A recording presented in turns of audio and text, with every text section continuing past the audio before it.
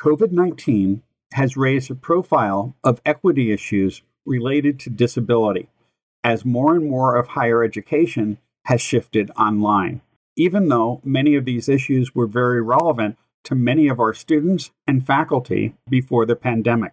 In this episode, we discuss how ableism is systemic throughout higher education and ways of moving towards equity through universal design.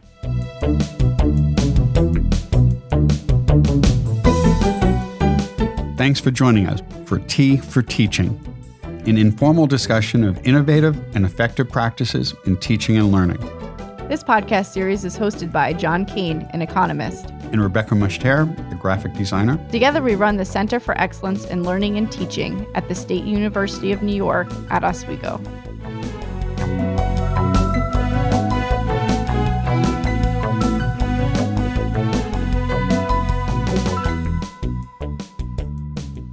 Our guest today is J. Timothy Dolmage. Jay is a professor of English Language and Literature and the associate chair of the Undergraduate Communication Outcome Initiative at the University of Waterloo. He is the author of multiple books, including Disability Rhetoric, Academic Ableism, Disability in Higher Education, and Disabled Upon Arrival, Eugenics, Immigration, and the Construction of Race and Disability. Welcome, Jay. Thanks so much for having me. Today's teas are... I'm drinking coffee, actually. Got my coffee right here. Second coffee of the day. We welcome rebels. It's okay. I have Scottish breakfast tea today. And I have an Earl Grey today. Well, I had an Earl Grey donut yesterday. I think that counts. That's close enough. Contribution. That actually sounds like a really interesting donut. It was delicious. So we invited you here today to share some of your extensive research around disability, ableism, and universal design in higher education. And I thought it might be helpful if we could start with some definitions. Can you talk about how you talk about some of these terms? I think that's a great question because I think the truth is a lot of people, when it comes to disability, they're worried about getting things wrong. That's the experience a lot of people have is I'm worried I'm going to say the wrong thing. I'm worried that ableism is something that I'm going to be accused of because I get the language wrong. It's an issue of representation and I don't exactly understand all the rules. And so I don't want to talk about it and I don't want to think about it. I want to keep it away. And so I always want to talk with students and with colleagues about those definitions. I think the best way to define ableism is it's a structural phenomenon. It's present within the ways that we build our societies. And universities are the perfect example. That we value a particular set of things, most of which are pretty much impossible. But then we structure our interactions, we structure the value systems, the kind of false meritocracies that we build around the idea that we should all be perfect. That's different than what you might call disableism, which is direct stigma against disabled people. Actions that are targeting disabled people to hurt them or discriminate against them that are intentional and that are about our society's dislike of the idea of disability, in part because we want to push it away from ourselves as much as possible. So the two things work together because it's ableism that makes us devalue disabled people. But it's also ableism that structures a world in which it's very difficult to admit when we fail or when we struggle. It's very difficult to admit that success is not easy and that privilege is not distributed equally. And the truth is that university is a perfect case because it's so difficult to dismantle or to address ableism in a university because it demands that the people who are in positions of power understand and admit that they came into those positions through an ableist system. That's very difficult for people to do. But it's so important for us to do. And the truth is, I believe actually really, really good educators understand that. They understand that the ways that they learned, the ways that they came to particular positions of privilege were not fair and that they need to change. That we don't want to continue to perpetuate a system like the ones that we learned within, that we gained our privilege within. That's the last thing that we want to perpetuate. But for other people, that's very difficult to let go of. And so you see these things very built into the structures and interactions of academic life. So that would be how I define ableism. Universal design is an anti-ableist approach to education. It begins with the idea that, for example, higher education is uniquely conservative, that we don't change very much. We're very slow to change. And the ways that we teach are very outdated. And they don't educate in the ways that we would hope they do. They reproduce privilege really well, but they don't educate very well. They don't acknowledge the diversity in our classrooms. It's funny because the values that universities espouse, if you look at a mission statement of a university, it's all about innovation and dynamic diversity and change and progress. And then classrooms are still running students through tests and they're memorizing things and then being timed. It's very Fordist, right? We want this startup culture, but we have a very assembly line pedagogy. So universal design is the idea that you can design teaching, in this case, universal design for learning, with the broadest group of possible learners in mind. And if you do that, you will be a better educator. It will help all students. It was originally a movement in architecture, and it was the idea that you design a physical structure like a house or a public building so that everybody in the community can access it equally. And it's actually not that hard to do. A lot of architectural features are either decorative or they're not very functional. I always use an example for students of a doorknob. If the goal is to get to the other side of the door, standard old-fashioned twist doorknob is a terrible technology. A universally designed door would just open for you. Or it's a doorknob that can turn either way, or a latch that you can hit with your elbow, or the kind of door that you can nudge with your hip as you go through. The goal is to get through the door. So why would you have an old-fashioned doorknob? And I ask people to think about that in terms of what are the things in your teaching where the goal is to get to the other side of the door, but what you're actually testing is people's doorknob acuity. And you're actually excluding people from getting to the things you want them to get to, which are membership in an intellectual community, a contribution to the classroom, the ability to develop your ideas and try things out. We want students to do all those things, but we create things like participation policies, like time tests and exams, that just make it impossible for a huge group of students to participate. And we often don't notice that we're doing it. So universal design says from the very beginning, let's plan for the broadest possible group of students. Let's remove as many barriers as we possibly can. And that's opposed to the approach to teaching that says, let's do it the way that we've always done it. And if somebody needs an accommodation, they have to go get it themselves. And it's temporary. It's like Las Vegas. That one thing that I'm changing for that one student in this class this one time stays with that one student in that one class. If we took all the accommodations that we'd ever given and we said, I'm doing this for all students now from now on, we'd become much better teachers. And we'd also stop students having to go through that work of medically and legally verifying disability. That's a costly process. And it marks students out for kind of being worn out by those processes. And I believe we lose an unbelievable number of students every year in higher education in North America just because we have the wrong doorknobs. When you think about it like that, that's really an incredible way of thinking about it. One of the first things we did when I had my daughter was change the doorknobs in our house so she could get around. Well, and it is a different orientation to space once you've experienced disability, once you've seen the world in that way. And even for non-disabled people, once you've looked at the ways that an accommodation helps somebody and invites them into the conversation, and then you don't want to reproduce that barrier anymore. And the tough part is, as soon as you begin doing that, you kind of have to fight. We have to fight to remove a lot of barriers to education. It's not as easy as it should be. It should be a lot easier. One could make the case that this is more important now than it ever has been because education is one of the most important determinants of income distribution and is a primary cause of the growth in income inequality in our country. The barrier there is having more and more of an effect on people's future income, careers, and so forth. So it is important that we break these down.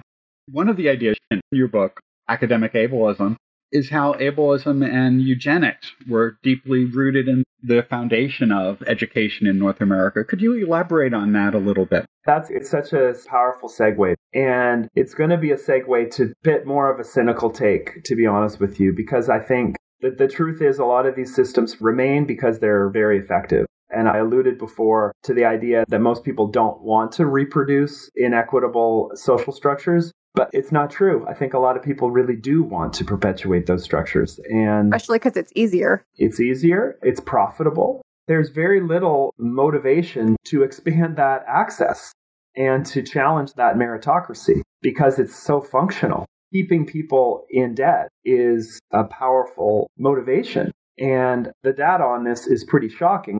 the average disabled student carries at least 50% more student debt than a non-disabled student. It takes them so much longer to get through school. And we know, for example, these predatory online universities like Trump University itself, if people don't go back and look at that case, and they really should, they were predatory in looking for disabled students. Those were seen as the most desirable students because they would pay tuition and then they wouldn't finish. And if you have students who will pay tuition and then not finish, you can keep replacing those students every year with new, more vulnerable students.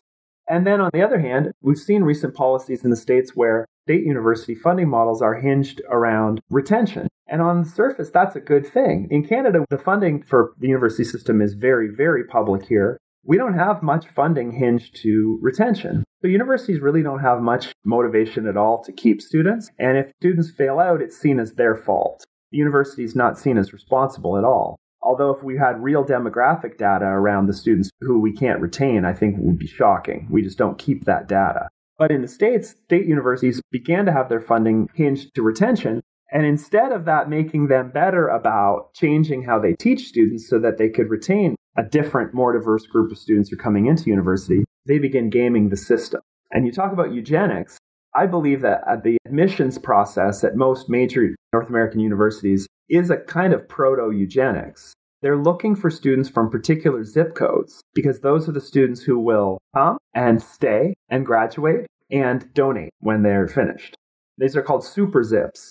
And if you look at Ivy League schools, they're pulling 85-90% of their students from a certain isolated group of zip codes. And that's based very much around the idea that instead of changing how we teach so that we could draw students from a broader area, we want to super zoom in and target just students who fit the prototype of a student who can be successful here. So it's very little change, actually. It's funny because the popular media likes to construct professors and universities as radical places, and in so many ways, they're the most conservative places in terms of changing. I guess I didn't really answer your question. I talked more about where I see some eugenic forces working in higher education now, and I think there's lots of other places to look for that. But I think a simple way to talk about the history is to say the land-grant university mission, at the same time as universities were being built, so were institutions and asylums. And one was the place where, very intentionally, the highest classes were supposed to get together, meet one another, marry, and procreate. And the other was a place where people were being sterilized and isolated and basically imprisoned. And when you look at the influence that prominent eugenicists had over higher education in the United States, these were university presidents. And so much of it is very intentional. It's uncanny to go back through some of the history of higher ed and see those links. But you can still see those sorts of things built into the structure of higher ed nowadays. Going back just a little bit, you mentioned how in the States, at least public universities argue that they want to increase retention. A cynical interpretation of that may be that they've discovered that it is cheaper to retain a student than it is to recruit new ones. But in general, many administrators really do want to see more students be successful. But that doesn't always leak down to the faculty level. Many faculty and many departments have the attitude that their job is to sort out students between those who are successful and those who need to be weeded out and sent out of the institution. So that message hasn't made it all the way down from the top to all departments. Many departments are very committed to student success, but it's not as general perhaps as we might like it to be. Yeah, and I think there are alumni forces as well. And it's this kind of Stockholm syndrome or something. It's like, if it was difficult for me, I need to make it difficult for other people. But also, what is the value of a degree? The value of a degree, for some strange reason, seems to be hinged to how difficult it was. And I don't just mean difficult in terms of the intellectual tasks that are being asked of students, but just like a kind of war of attrition. If I made it through, even in a kind of mental health sense, through all of the stress, the unneeded, unnecessary stress of so many of the rituals of higher education, then that somehow prepares me to be successful. It's interesting, University of Waterloo, where I work, we have a lot of that. We have a lot of stress, and we've had a mental health crisis on campus. But it's this disjunction that I'm hoping people on campus can begin to see, because we also have co-op. Almost all of our students go and work co-op jobs. And so the skills and the traits that they develop as students in terms of being able to compete with one another, being able to work on their own in an isolated way and handle stress on their own without asking for help, the help-seeking behavior of students across North America is going down, not up. No employer wants that. No employer wants somebody who can't work with other people and won't ask for help when they need it. And yet this is a value that we're seeing in NSSE surveys across North America. Those ideas of not asking for help because that's seen as a weakness and not working with other people. So there's a big problem. That's something that's broken. Even the members of the Board of Governors who are all the industry people, they should want that to change too. So I'm hopeful that we can make arguments to have some of that culture change. And some of it is simple stuff. There's really no reason for so much investment in time, tests, and exams. That's certainly my soapbox issue because it does not increase student learning in any way. There's no research out there at all that shows that students study harder or retain more information or perform better by having a time test or exam. And yet universities are run around the scheduling of these time tests and exams. It'll be interesting given what's happening with COVID and us moving online in ways more than we're used to in any case. And the stresses on students will be higher than we've seen before. It will be interesting to see whether something like time tests and exams become almost all that we do, and these surveillance technology companies step in and online courses really just become testing mechanisms, or if we can find another way to do that. That, I think, is going to be a real challenge. Because sometimes when you boil things down, that becomes the only thing that a course is there to do, which is to test things. And there's not a whole lot of learning that can come out of that. And I hope that students know that they shouldn't be paying $40,000 in tuition just to take a bunch of tests. They could just do Facebook quizzes for a year if that's what they're looking for. One positive sign is we're trained in grad school through this weeding out process, through this elite structure, and we're trained not to ask for help. But one thing, and we talked about this in a podcast a little while back with Jessamine Newhouse, is that we've seen people coming in asking for help with the sudden transition to online teaching in ways that they never have before. We saw over twice as many people attend our workshops this year, and some of them, I've been at this institution for 30 years. I've never actually seen them at a workshop or asked for help before. And there's a lot more of that. And one of the things we're hearing from at least the people who are attending workshops and teaching centers are getting the message that perhaps proctored exams and surveillance technologies may not be the most effective way of assessing student learning, especially in an online format. So there's at least some hope there. But we also have a lot of people demanding better proctoring systems that will monitor everything that students do and their eye movements and everything else. But as you were saying that first part, I was really nodding and my eyes were wide because I agree. I hadn't really thought of it that way, but you're right. I'm seeing many more of my colleagues saying, I don't know how to do this. And to me, that's a great modality for any educator. Let me get this straight. I don't want my colleagues to be experiencing as much stress as they're experiencing right now. That's horrible. And the amount of stress that faculty are feeling right now is unprecedented. And we haven't even reached late August. Classes have not even begun yet. It's terrible. It's really going to become an issue. But if there's a way to be more, and I do have a suggestion about this too. I know that myself as an educator, I only became good as a teacher when I stopped teaching the ways that I learned, and I stopped just thinking my job as a teacher is to tell people things I know or to do all the things I'm already good at. Because those things work for me, necessarily means they're not going to work for a broad cross-section of people. Other learners are not going to be like me. I give this analogy a lot, but if you've ever lived with somebody else who's writing towards a deadline, has a big project that they're working on, and you watch the way that they work, it's so frustrating, right? You just want them to do it exactly the way that you would do it. And they're not doing it that way. And you're having to live with it and watch it. And then they succeed and it gets done. And you're like, oh, okay. That's an instructive experience, right?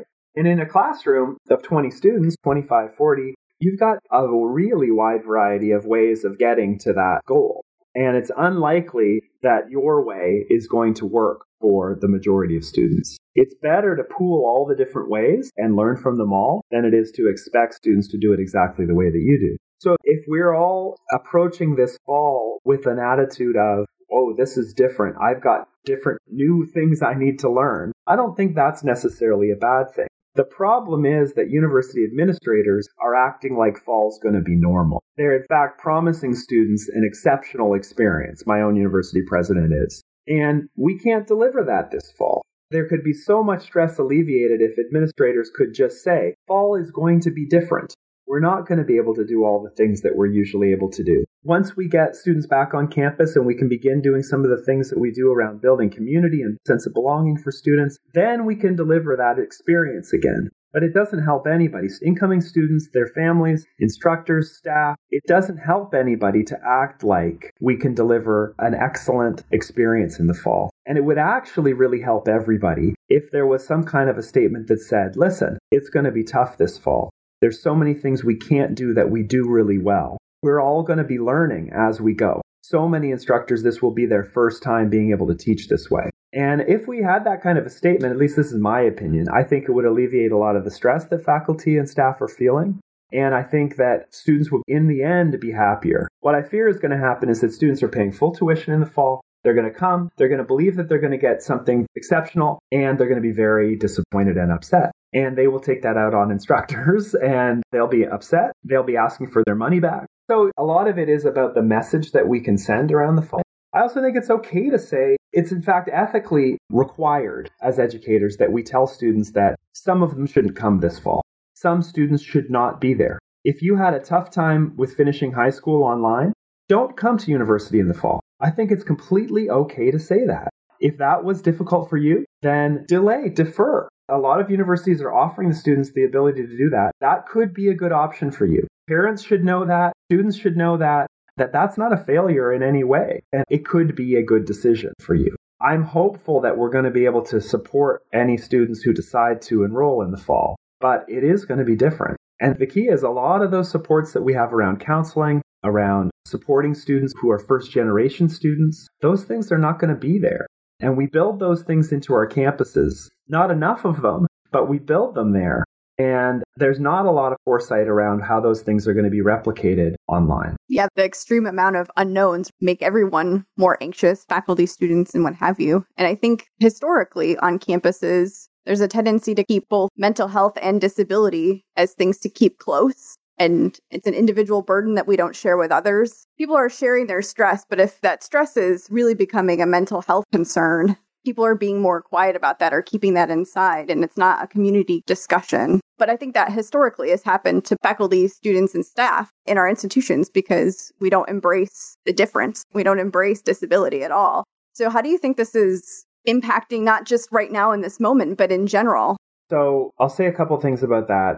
And I've had the opportunity to visit campuses and see some practices that really work. And this is really just talking about the accommodation model, which I've already said is necessary, but it's just the beginning because it really is just accommodating each individual student. But the universities that do the accommodation model really well, they reach out to students very early. They give students the opportunity to understand what resources there are for them, and they give students the opportunity to begin setting up their accommodations, begin talking to people at disability services very early, like now. Lots of excellent universities give students the opportunity to visit campus and visit the disability services office now, instead of waiting until the classes begin. And the other practice that a lot of offices have is that they're very liberal around documentation. If you don't have a diagnosis now, that's okay. If you're an undocumented student and it's difficult for you to get a diagnosis, that's okay. We'd rather you have the accommodation. We don't believe that anybody would go through all these hoops to fake it. Not in the environment of higher education where admitting to having a disability is highly stigmatized. And that's only logical. But I fear some of those things will be more difficult to do. It will be more fraught and stigmatizing to disclose a disability when there's not an office, when the contact that you have with instructors is minimal and you can't feel them out and understand where they're coming from. Neil Fitzgerald has done this excellent research at the University of Wisconsin around how students negotiate disclosure and don't disclose. And students need the right to have a safe environment in which to sometimes not disclose. And a lot of those cues and decisions and choices students make around that, they won't be able to make. The research shows us the vast majority of students who get accommodations wait until their third or fourth year of university. They wait as long as they can. They wait until they reach a point of crisis. And that's really unfortunate. And that's why we lose a lot of students before they even seek help. We already said this is a generation of students for whom self-help seeking behaviors is lower year over year. And then around documentation, I think this is a bigger issue for everybody. because coronavirus is leading people to need to disclose illness and disability in new ways. And what it's revealing is how poor the processes were for disclosing safely and protecting people's privacy. The idea that a faculty member should disclose an illness to their chair or their dean, those people are not capable of protecting privacy, but also those are the people who determine your career. They determine whether you're going to get tenure. They determine your teaching schedule. They determine whether you're going to get a course the next year if you're a contingent faculty member. So if a policy is talk to your chair, it's not a policy. It doesn't protect privacy. Often an accommodation will have to come out of a department budget. And so then you're a cost. You're automatically constructed as a cost. And there's almost zero likelihood that you won't experience discrimination. So then people do not disclose. There's another excellent study by Price and Kirschbaum. It's a multi-authored study, but it interviews faculty members about their experiences.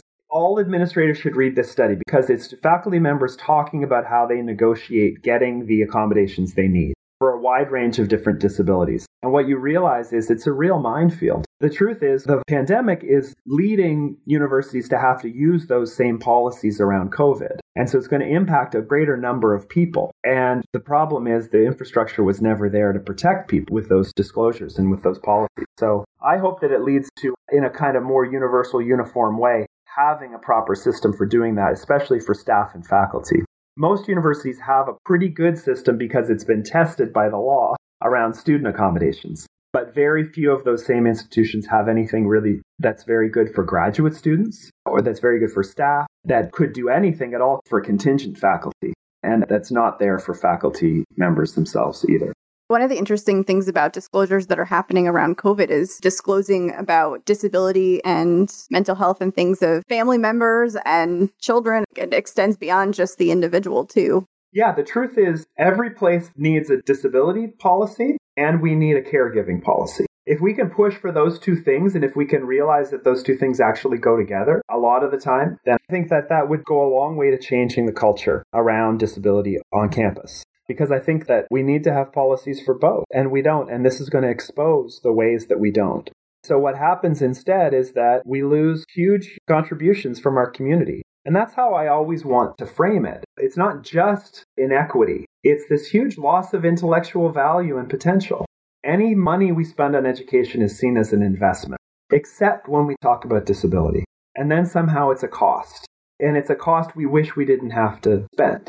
But everything we do is expensive. Carpets and chairs. A university buys chairs for like $500 each, and they're crappy chairs. They're not even accessible chairs, and we spend $500 each on them, right? So it's not a cost. It's an investment. And it's a very small investment for a huge group of people that occupy all kinds of different roles in our academic communities. And we're losing these folks simply because we haven't created policies, we haven't created protections that speak to the reality of life, which is we'll all become disabled at some point in our lives. We're all going to care for and love disabled people, whether we do now or in the future. That's a reality. But academia acts like that can't happen and that it won't happen. And it doesn't match up with life. We've talked a little bit about ways that decision-making in higher ed right now is kind of impacting people with disabilities, specifically around accommodation issues, disclosure, and even just general mental health issues. Are there other ways that some of the ableism that's built into these institutions is impacting people with disabilities that we haven't talked about? Sure. Research, productivity. I think this is the other thing. Who's productive right now? Who's able to continue their research agenda? There's a kind of inverse relationship right now between the people who are able to continue producing research right now and the kind of research we need right now. We need to hear from disabled people for the reasons that we were just talking about. They already understand how issues of disclosure and changes in health over the course of a lifetime work in nuanced ways. They understand the problems in our healthcare system really well from a critical perspective. They understand how we can use legal precedent to make changes that impact equity and diversity. Those are the biggest things in the news right now. Those are really important things that disabled people should be involved in. And that, in general, the groups that have been discriminated against, we're realizing are the groups who need to be in the room making the big decisions. But again, a kind of generalization. Those are the folks right now with the largest load emotionally in terms of care. I run a journal. I've had very few submissions over the last 4 months from any female-identified researchers. Dudes are killing it. There's been no slowdown. And you know what that looks like. I'm experiencing it right now. I'm on sabbatical. A sabbatical probably where you had real plans around catching up or getting ahead on research. June, July, August, I'm generalizing again, but for folks who have family responsibilities or caregiving responsibilities, that's your time to get a little bit ahead. Or more generally for people who have a really heavy teaching load. Contingent faculty who might be teaching 7, 8, 10, 12 classes a year. This is your time to try and get work done. Well, you've lost an entire year of research productivity from people. And universities are going to act like nothing's changed. My own university is saying, no, faculty performance review will proceed just as it did in the future. And so the system, the meritocracy will keep on clicking without any acknowledgement of the fact that people's ability to take part in that has changed. And maybe has changed for a while. We don't know how long this is going to change. But again, universities are the slowest to catch up. You look at I know this because I have a colleague who brought me all this data, the big 10 accounting firms in North America, they changed their performance review way back in March for female employees because they already knew this is not going to be the year where it's going to be fair. So they built these mechanisms in, they built an architecture for being able to acknowledge that this year is out the window and there are more important things than pushing that manuscript through right now. But what supports can we put in place so that we get those contributions? Because it's not enough to just say, okay, well, you won't be heard on your performance review. As a bigger community, we're going to lose the valuable insight and input of people who are not going to be able to have the space to have their research be part of the conversation moving forward. So there should be granting funding that targets that very issue. And we should be talking about it. That's the other big thing for me is let's talk about it. Let's have leaders talk about the fact that the labor is not evenly distributed right now. And let's talk about the fact that a lack of childcare, that employers should have some responsibility in understanding and extending what they do to childcare or to elder care.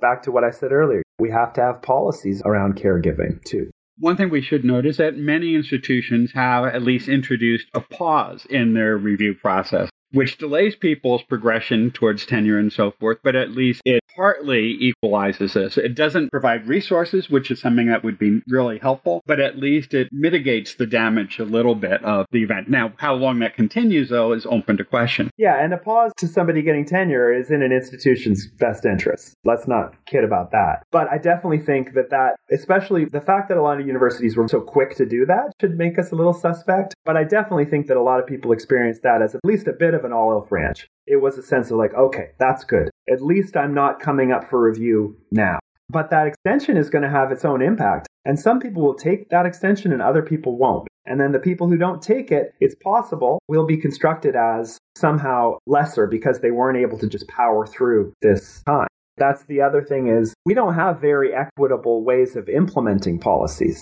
And when the policy comes from admin, instead of consulting with the people who it affects, they often really miss. And so those pauses, I think some places, people will be very hesitant to take them for fear that it marks them as lesser researchers or lesser producers than colleagues who don't have to take them. So I wouldn't want to be an administrator right now, but I just wish that the response was to expand the circle rather than to close it.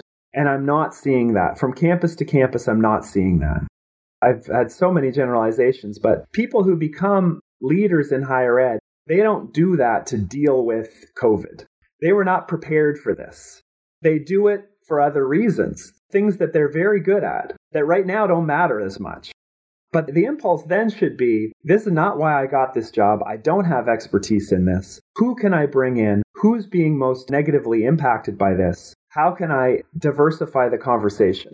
To diversify the group of people and the expertise around making these decisions. It's time for shared governance. We talk about that all the time.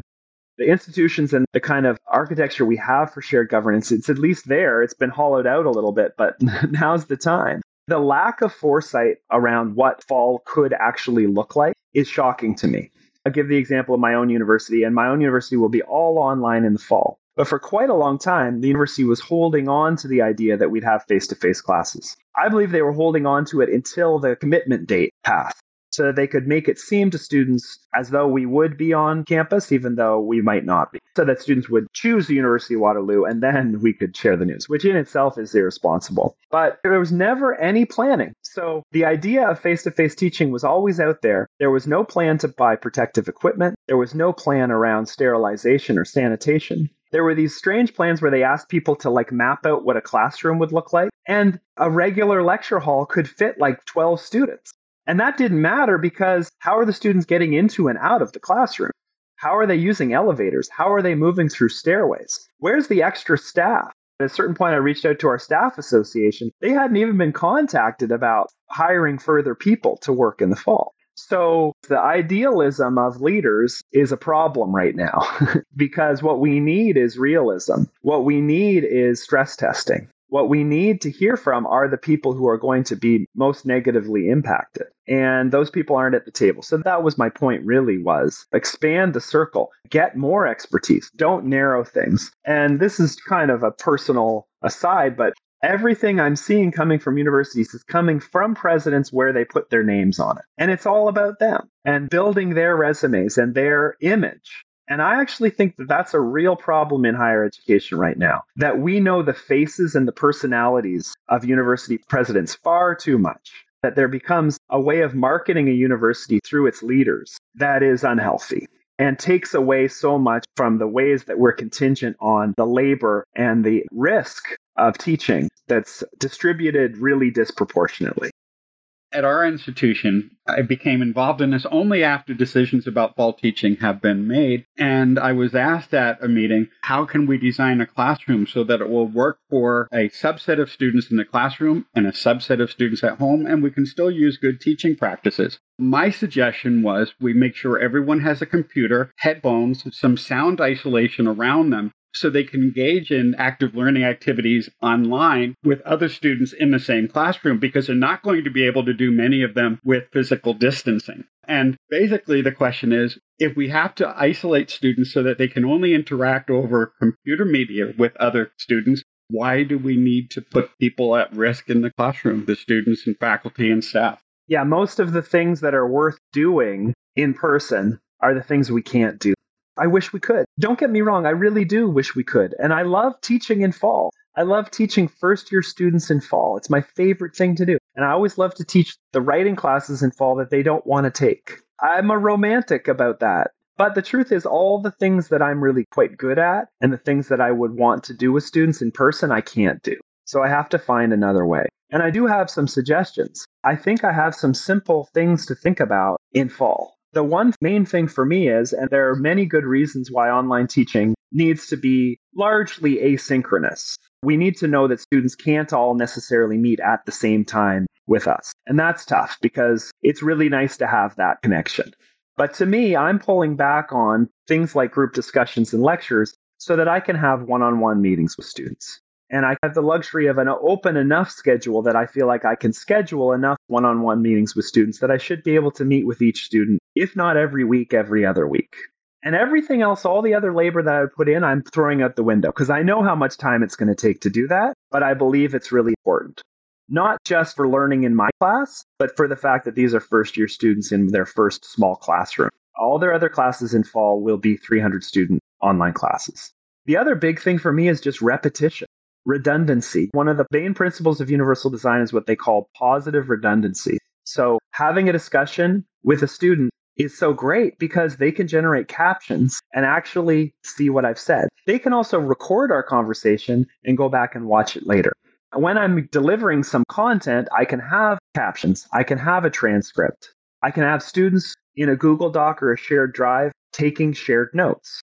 So what you end up having is 4 or 5 different versions of one thing that can be accessed at a variety of different times and based on the ways you want to access it. You can turn your video discussion into a podcast and they can listen to it when they go for a walk.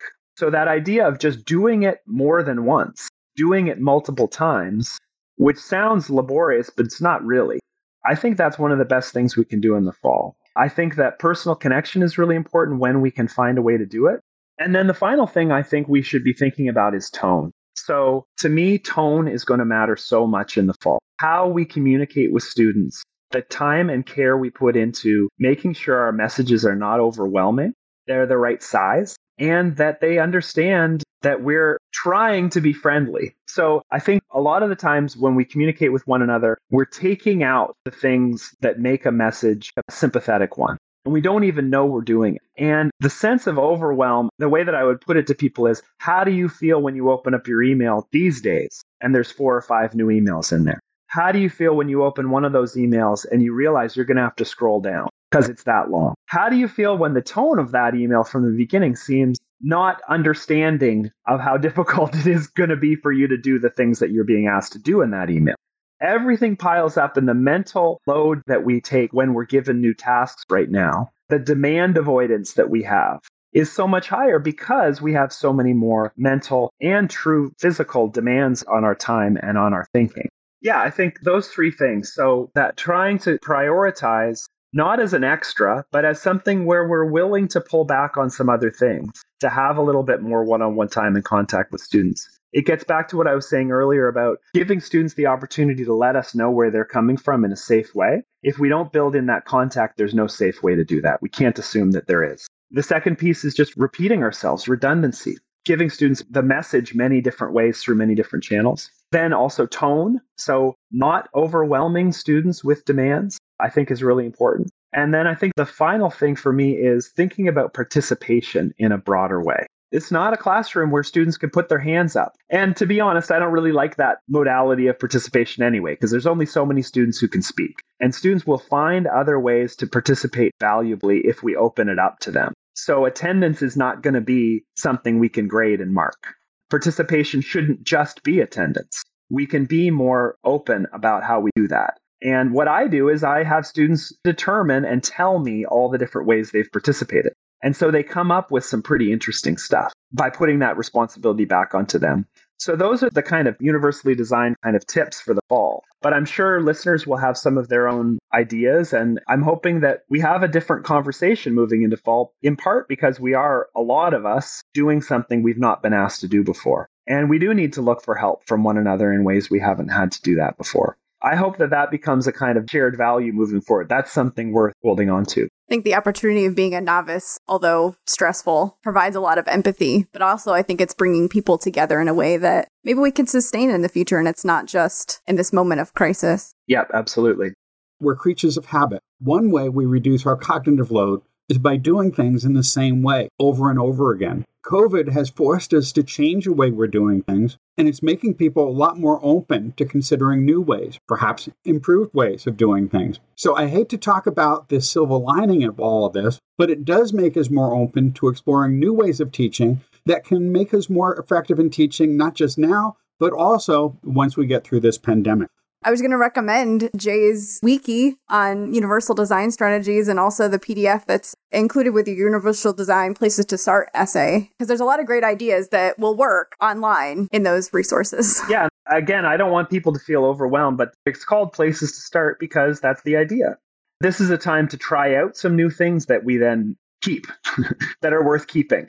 And a lot of the universal design things, I think, we don't realize until we use them how valuable they are. It's like a gateway drug, and then you want more. That's a bad metaphor, but you're willing to try more once you see how effective it is to expand the different ways that students can take part in what we're doing.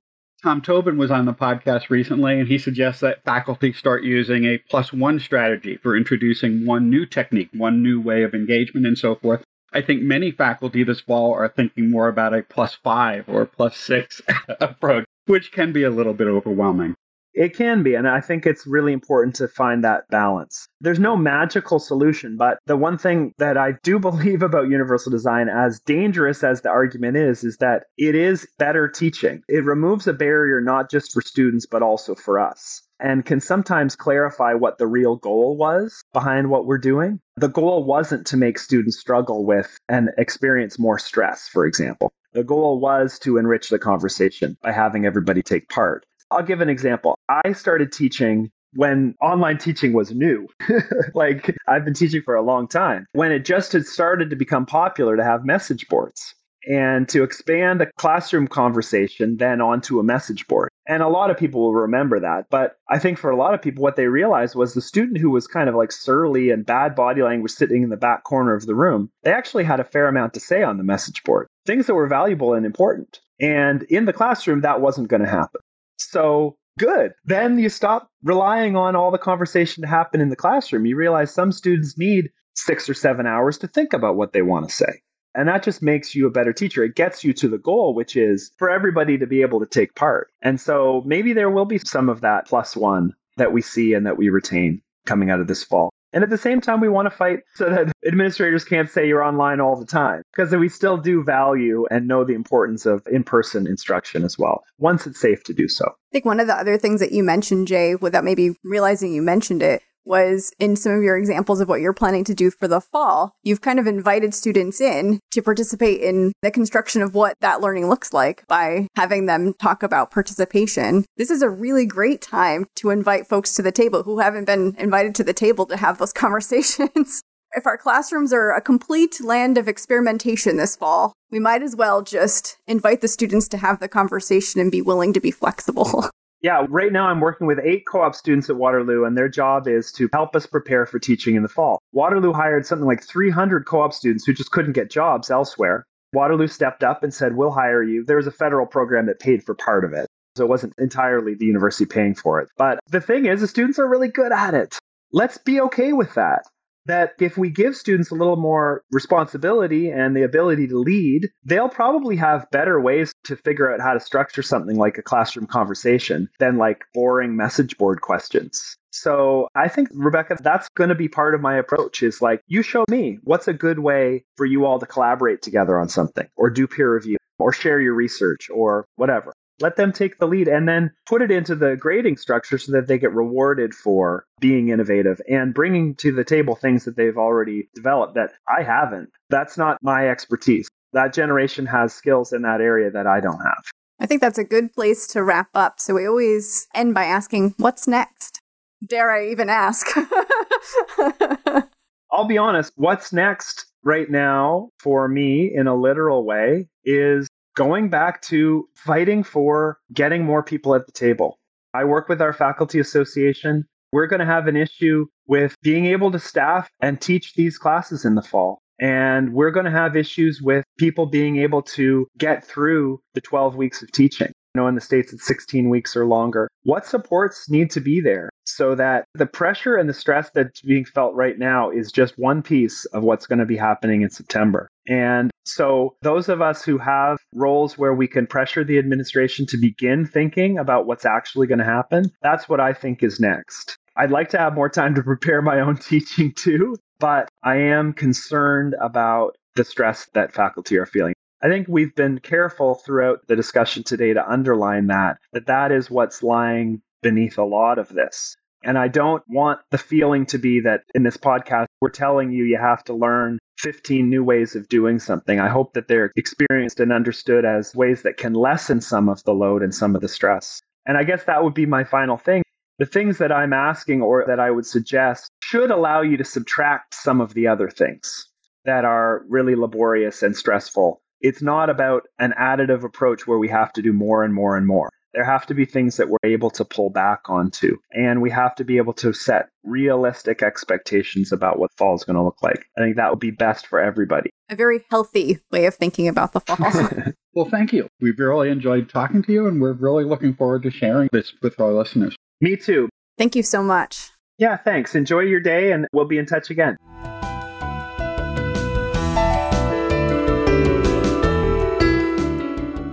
If you've enjoyed this podcast, please subscribe and leave a review on iTunes or your favorite podcast service.